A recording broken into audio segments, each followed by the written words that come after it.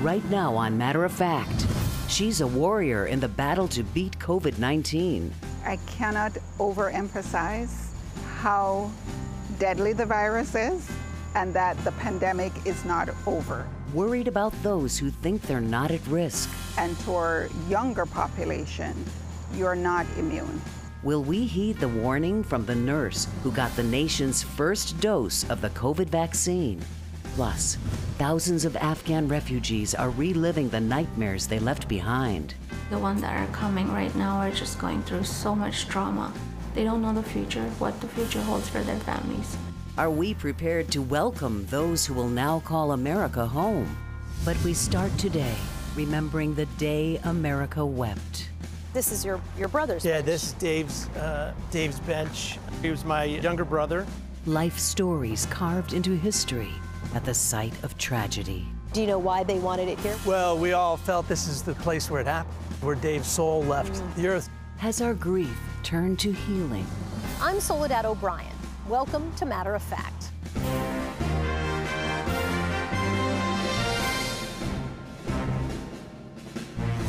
This weekend, Americans paused to reflect on the tragedies that played out on September 11th, 2001. I'm here at the Pentagon Memorial that was created to honor the people who died on that terrible day.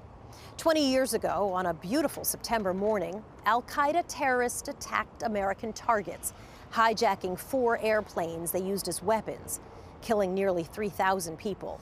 At the Pentagon, 189 people were killed when a plane hit the western side of the building. About 200 miles away, passengers fought to gain control of Flight 93. It crashed into a field near Shanksville, Pennsylvania, killing all 40 people on board. And in New York City, just before 9 a.m., a commercial aircraft hit the North Tower of the World Trade Center. Less than 20 minutes later, another slammed into the South Tower. That tower collapsed just before 10 a.m. The North Tower fell shortly after. A total of 2,606 people died in those attacks that day. New York firefighters rushed into the burning towers while survivors ran for their lives. A handful of those firefighters were women. Plane has just crashed into the World Trade Center. Transmit a fifth alarm for Tower 2. We got there at 8:54. We really flew. The South Tower, though it had been hit second, went down first. All you heard was people screaming. Terry is just one of the extraordinary women who came to the rescue that day. We saw the worst of human beings on this planet. I also think that we saw the best. We led the charge into Manhattan with this whole group of Brooklyn firefighters because we had the lights and sirens. There were 8 officers from my battalion who responded. 5 of them were killed. These are all women. You can't see it too much, but they're holding, see this hose line here? Brenda Berkman fought for that right in 1979 when she sued the fire department for gender discrimination. 3 years later, she won. Over here, you know, we've got the names of all the people who were lost that day. Brenda retired a captain in 2006.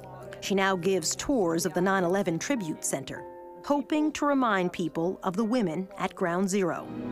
People have turned such an awful event into something where they make a difference in today's world. It could have been me, and if I'm still here, I need to serve a purpose. I'm hopeful that what I can do with the rest of my life is spend it in a way that creates peace, so that I can continue to try and make the world a better place.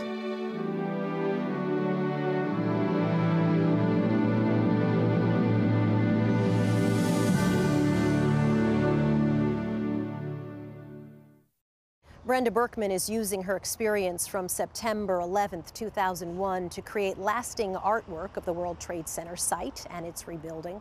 We caught up with her recently in New York. The morning after 9/11, I could not see a future beyond a few hours. So everything was very narrow.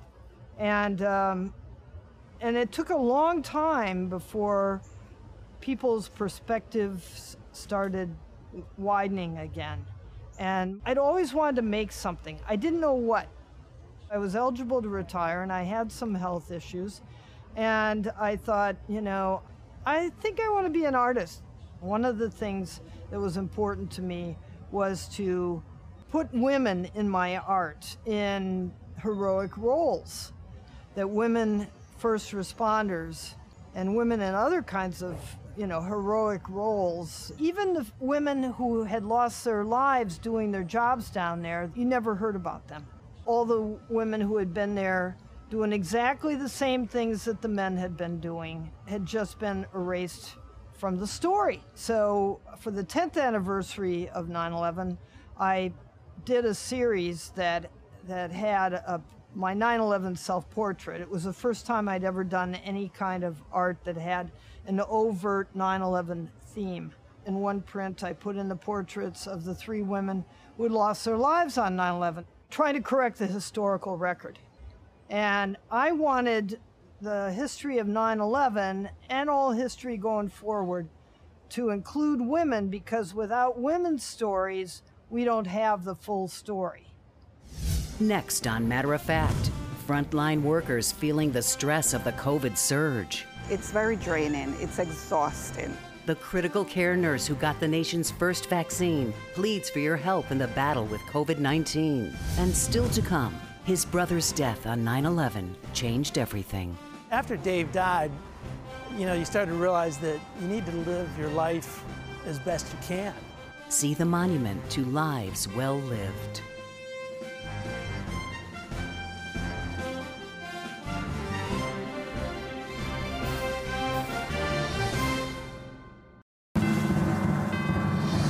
COVID infection numbers are heading the wrong direction. The spread of the highly contagious Delta variant is responsible for a case count that's now 3 times higher than it was a year ago.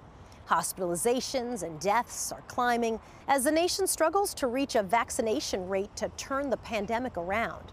At least 75 million people eligible for the vaccine have not been vaccinated. That statistic made us think about critical care nurse Sandra Lindsay, the first person in the country to be vaccinated. Here she is at the end of a recent shift at Long Island Jewish Medical Center, where cases are on the rise again.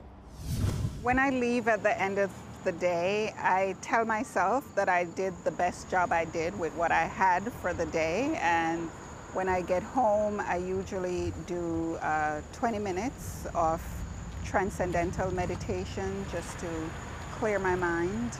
And then I go for a run.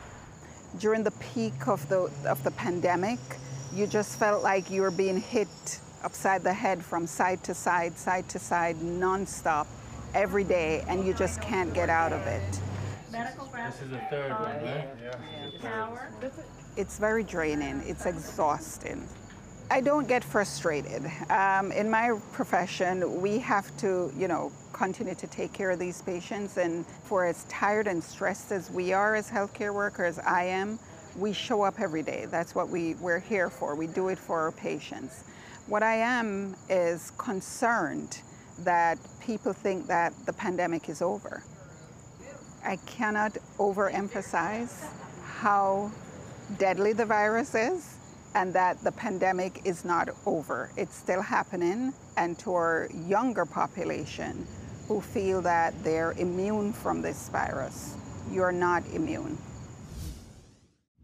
As Sandra Lindsay mentions, frontline caregivers have been physically, emotionally, and mentally drained by the ongoing battle with COVID-19. I asked her about burnout, the pandemic's impact on the nursing profession, and the future of healthcare. It feels like we're back to these emergencies happening around the country, and COVID case after COVID case, and overwhelmed hospitals yet again. I'm going to ask you to speak for some of your medical professional colleagues. How are you feeling about that? We are mentally and physically drained and exhausted. We're hopeful. I'm hopeful. But, you know, at the end of the day, I'm human. And so I'm very tired. I'm very concerned still. There was a study out by McKinsey that said that roughly 22% of nurses who were surveyed indicated that they might leave direct patient care because of that exhaustion, because of that stress level. And by the way, that survey was done before this latest surge of COVID cases. Does that sound right to you? We've seen some of particularly our younger nurses who have said that they can't deal with this. The stress is too much. And we've seen quite a few who have left the critical care space to go practice in different areas, outpatient areas where they feel like the stress level is lower. We need more nurses. And for nurses to be departing the profession because they're burnt out or traumatized, that is devastating. Where do you think we go from here? We have to continue to drive home to people out there that this virus is real. It's deadly. It's killing us. I'm seeing it in the hospital. I continue to see it. If you care about your healthcare workers, if you really want to show us your appreciation, please comply with the guidelines. Please go out and get vaccinated, because that's the only way we're going to see COVID in the rearview mirror. Sandra Lindsay is a nurse at Long Island Jewish Medical Center in Long Island. Thanks for talking with me. I appreciate it. Thank you, Soledad. Coming up on Matter of Fact, we grieve our collective loss.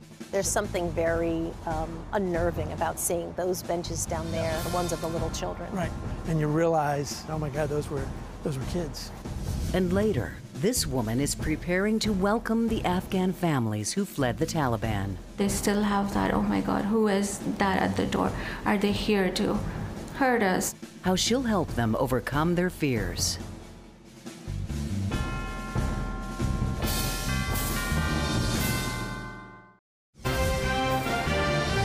Welcome back to Matter of Fact at the National 9/11 Pentagon Memorial. Since 2008, this memorial has been a solemn space for mourners to pay respects to those who died when terrorists flew American Airlines Flight 77 into the west side of the Pentagon. The memorial is made up of a series of benches that lay out a timeline of the victims' ages. Jim Lachak, the executive director of the memorial, lost his brother David that day. David was a civilian employee for the Army. His workspace was in the Pentagon. I met Jim at the bench that honors his brother's life. It's engraved with David's name. This is your brother's bench. Yeah, this is Dave's bench. Dave's bench here, he was my younger brother. Dave was a civilian working for the Department of the Army.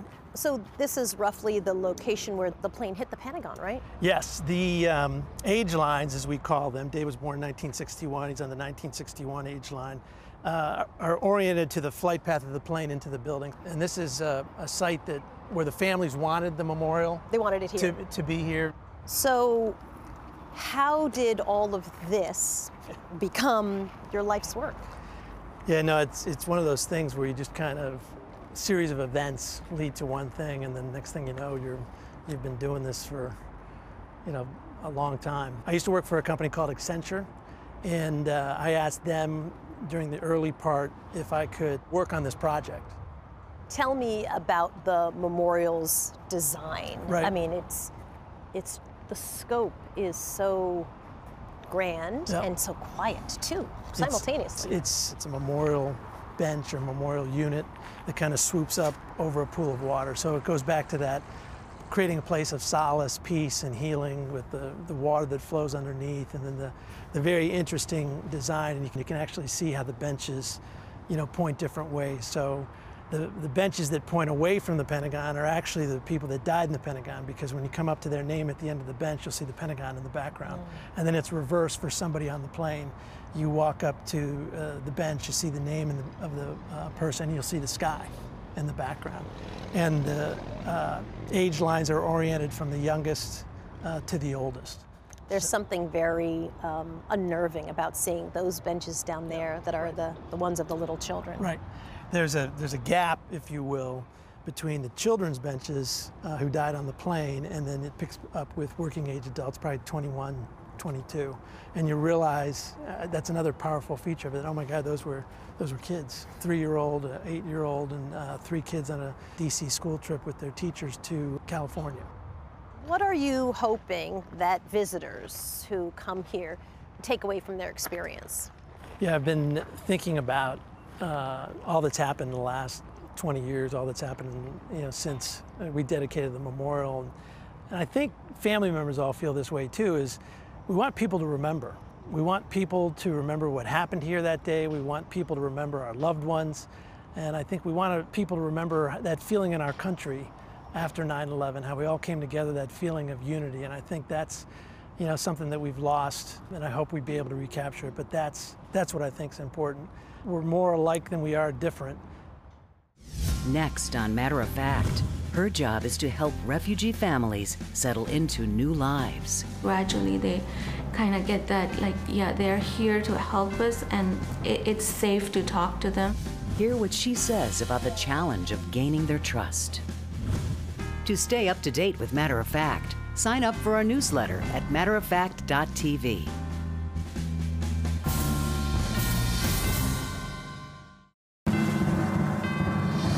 Across the country, Americans are stepping forward to welcome Afghan refugees evacuated by U.S. and allied forces.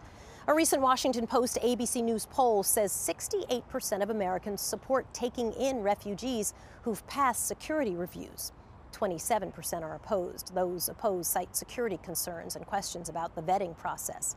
As of August 31st, the official end of America's longest war, the State Department says nearly 23,000 Afghan refugees have arrived at 8 U.S. military bases.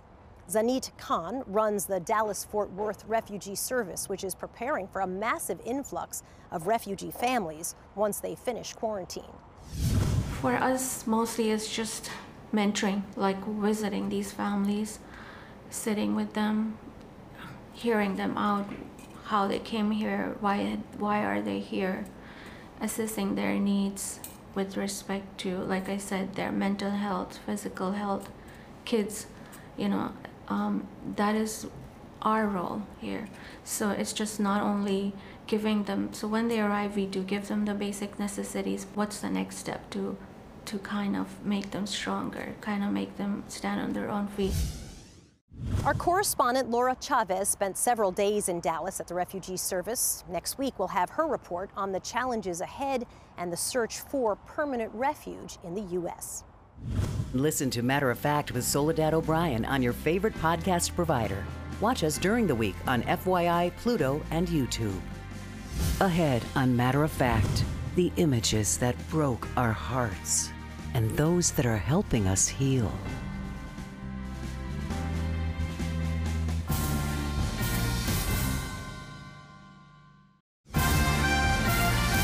This weekend's show marks the beginning of season 7, and once again we're reflecting on our collective memories of 9/11 and our collective grief.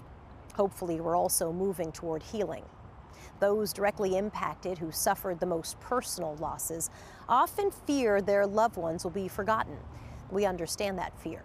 So we turned to some of our Hearst newspaper colleagues and asked them to share the photos they took that day. Images in this viewfinder that bear witness to the importance of remembering.